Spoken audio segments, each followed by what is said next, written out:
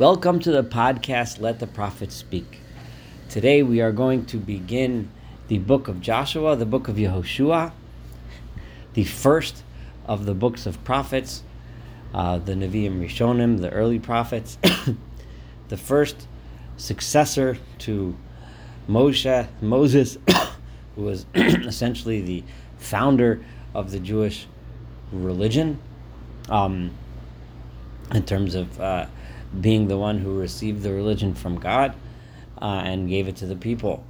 Now, Yehoshua is directly going to continue. The book is written as a continuation of the 5 books of the Torah, of continuing from Deuteronomy, where we left off with the death of Moshe at right before the people were about to enter the land of Israel, and we begin right there.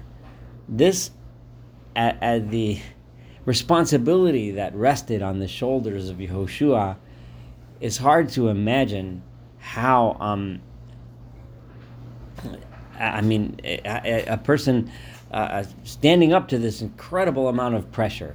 The people of Israel were given a task that was to last throughout the generations. It was a task they were supposed to carry this new found religion, what they had received in the wilderness, carry it into their land, set up a nation and a country and a religion and a system of worship that is going to be an example for the rest of the world, and to keep up their side of the bargain, the covenant with God, that's supposed to last for millennia into the future and be a moral and ethical guide post for all human beings in the entire world. Yehoshua now stood at the precipice of laying the foundations for this mission to begin. Oddly enough, most of what Yehoshua had to do was warfare. He had to conquer the land and settle the people in the land. This is a land where the people, their ancestors, Abraham, Isaac, Jacob, had been before. They knew this was their destiny. This is where they were supposed to go. And by uprooting the 7 nations that currently were on that land, the Canaanites, they were more than just uprooting the people, they were uprooting everything that they stood for. The pagan way of life, the corrupt way of life, the corrupt practices that they had, and immoral lifestyles and spiritual religious beliefs that led to such corrupt lifestyles and supported them. So Yehoshua had to take on this monumental task and lead the people in. So the first thing we find in this chapter is the theme and idea of strength, encouragement, bravery. These are the primary attributes that Yehoshua is going to have to draw upon, inner strengths that he's going to have to draw upon to accomplish this mission. And especially since he was filling the shoes of the greatest leader of the Jewish people of all time, Moses himself, who had the direct support of God. So Vayehi, this is verse 1, Vayehi achari mot Moshe eved Adonai. It was upon the death of Moses, the servant of God. Immediately after the death is what this verse sounds like. Immediately, Vayomer Adonai Yehoshua ben Nun. God spoke to Yehoshua ben Nun. Misharet Moshe, he who was the servant of Moses, Lamar, saying as follows.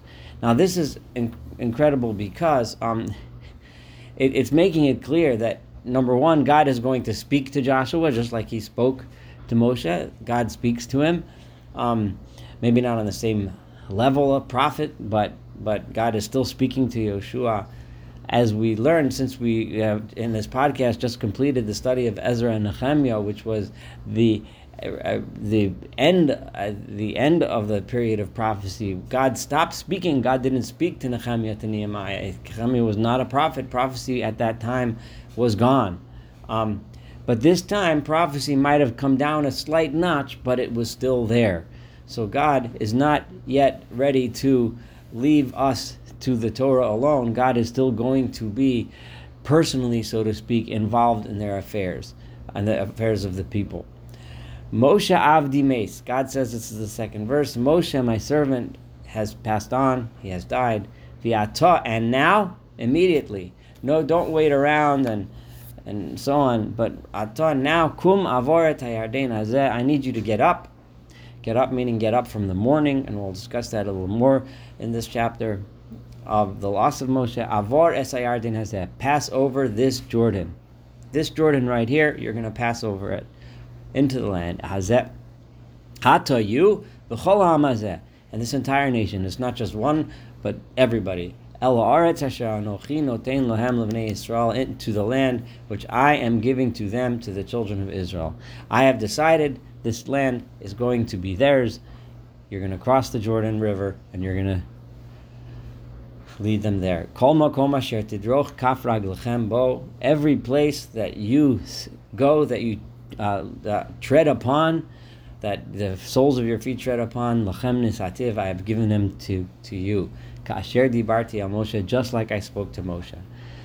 After having read the book of Deuteronomy, the people are familiar with what God had told Moshe, that they were going to inherit this land. Mehamidbar, from the desert, v'halavanon azeb, from this Lebanon, v'ad ha'nahar agadol nahar paras, all the way to the great river, the Euphrates. Kol eretz hachitim, the entire land which is now the land of the Hittites, v'ad hayam hagadol, all the way till the great sea, the Mediterranean, mevo hashamesh, all the way place where the sun goes down. In other words, because they see the sun setting over the Mediterranean. That shall be your border. Lo yisyatzev ish lefanecha, no one will be able to stand before you and stop you. Kol yemei chayecha, all the days of your life. This chayecha is a singular you, so it seems that God is saying this, that to Yehoshua you will be successful. It's a tremendous source of strength, God guaranteeing Joshua's success. Kasher hayiti in Moshe, just like I was with Moshe, just like I stood by him. I will be with you. Lo arpecha v'lo ezveka, I will not allow you to be weakened. I will not forsake you. Chazak ve'emotz. These words kind of translate or typify the message of this entire chapter. Chazak, be strong, ve'emotz, and be courageous. These are famous words. It's said typically at a time when someone needs to be strong and courageous. When you're standing at the end of one thing and at the beginning of something new, is when you particularly need the strength not to be afraid of something new, where you don't know what challenges are going to come, you don't know if you're going to be successful, you don't know if you have what it takes to make it happen. That is the time to be brave. That is particularly the time to draw upon your inner courage. Why should you be strong and courageous? Because you have a tremendous responsibility. If you're not strong and courageous, then you won't do it, and you will fail to fulfill your responsibility. Because you are going to inherit to this people at the land that I swore to their forefathers to give to them. In this verse, this is incredible if you think about it. What God is saying, I promised the forefathers to give the people, their descendants, this land, but it is up to you to be atah. You, God says, tanchil are the one that's going to make it happen. This is one of the most basic and most important premises of the Jewish religion.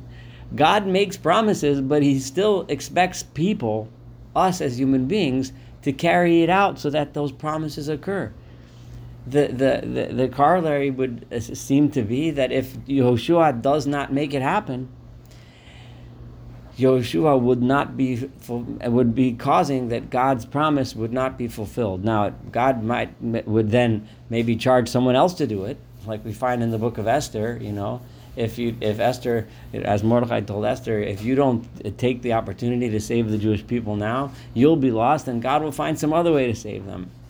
But it's still in the hands of human beings to fulfill the promises that God Himself made.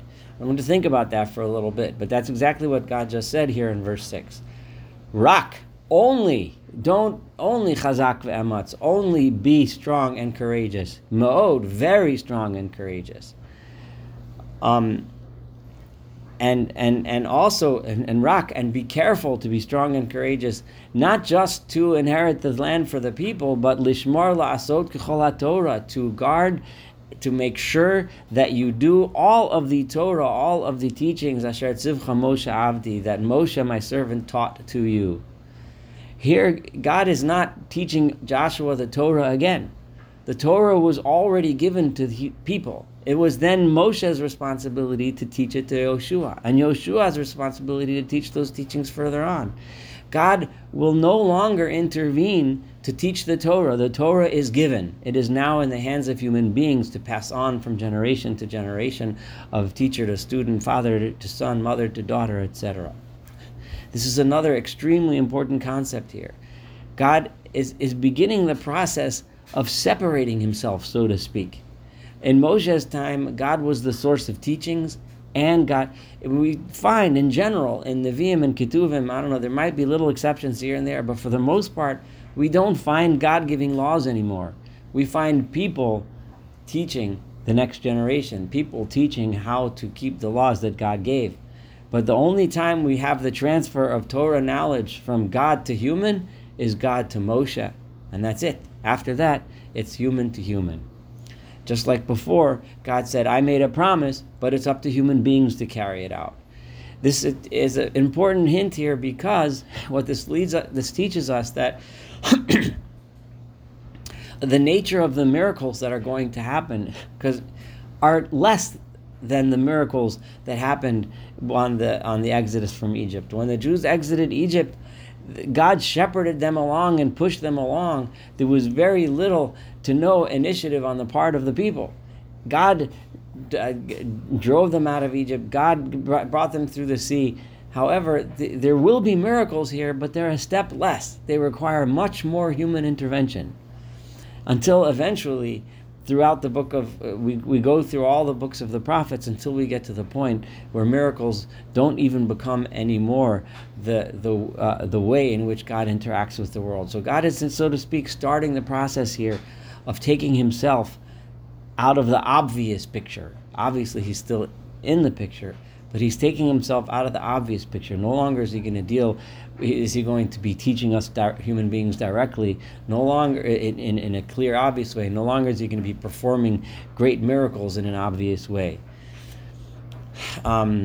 Al tosur mimenu, do not turn away from the Torah that I taught Moshe, yaminu, small, not to the right, not to the left. Why? Leman taskil, in order that you should be successful b'chol asher telech, in every way that you go. How do you be successful? By staying faithful to the way of life that I taught Moshe and that Moshe taught you. Lo yamush sefer haTorah hazeh mipicha. This sefer haTorah, this book that Moshe wrote down, which contains in it the Torah, the teachings, the way of life that I taught him, should never be away from your lips, from your mouth. You should constantly speak the Torah. V'hagisa bo yomam v'layla. You should recite it, speak it, say it over again, day and night. Another extremely basic thing. How does one study something in order to internalize it? One reads it, one speaks it with the mouth. Leman tishmar la'asos. And by speaking it, by teaching it from generation to generation, and by constantly reviewing it so that you don't forget the details, that is what is necessary in order that you actually keep it and guard it in your soul, la'asos, so that you actually live by it in your actions. This, like everything that is written in it, emphasizing it. It's written, but by speaking and reading it, you learn to act. So the ultimate goal is your action. The reason why you should keep the Torah, the reason why you should teach the Torah, the reason why you should read the Torah clearly with your lips, is so that it becomes a part of your heart and soul, so that when you act in the proper way. Ki oz, because only then tatzliach et derachecha, will you be successful in your ways. Vi oz taskil, and only then will you be. It's another form of the word successful. Halot sivisicha, behold, I have commanded you. Chazak v'ematz, be strong and be courageous. Al ta'arotz v'al techas, there is no place. Do not be afraid. Do not have any terror. Ki imcha Adonai Elohecha, because the Lord your God is with you, b'chol asher telech, in every way you go. This is that. Just finished reading verse 9 I'm going to stop here. This is Joshua 1a. Thank you so much. This is so many basic ideas were put down here. As we continue, we take the Torah to the next level. We show how the Torah has been given. The one who spoke to God and received the Torah and wrote it down for us human beings and then taught it to us has completed his mission of teaching it to us. He has given charge now to Yoshua to take that Torah, to continue teaching it to future generations, to bring the people to the land in which they are going to live the Torah, and in the land in which they have the mission to become the Segula L'chol Ha'amim, the God's chosen people to bring this message to all the nations of the world. Thank you so much for studying Joshua 1a. Looking forward to studying the entire book of Joshua together, and of course the rest of Tanakh.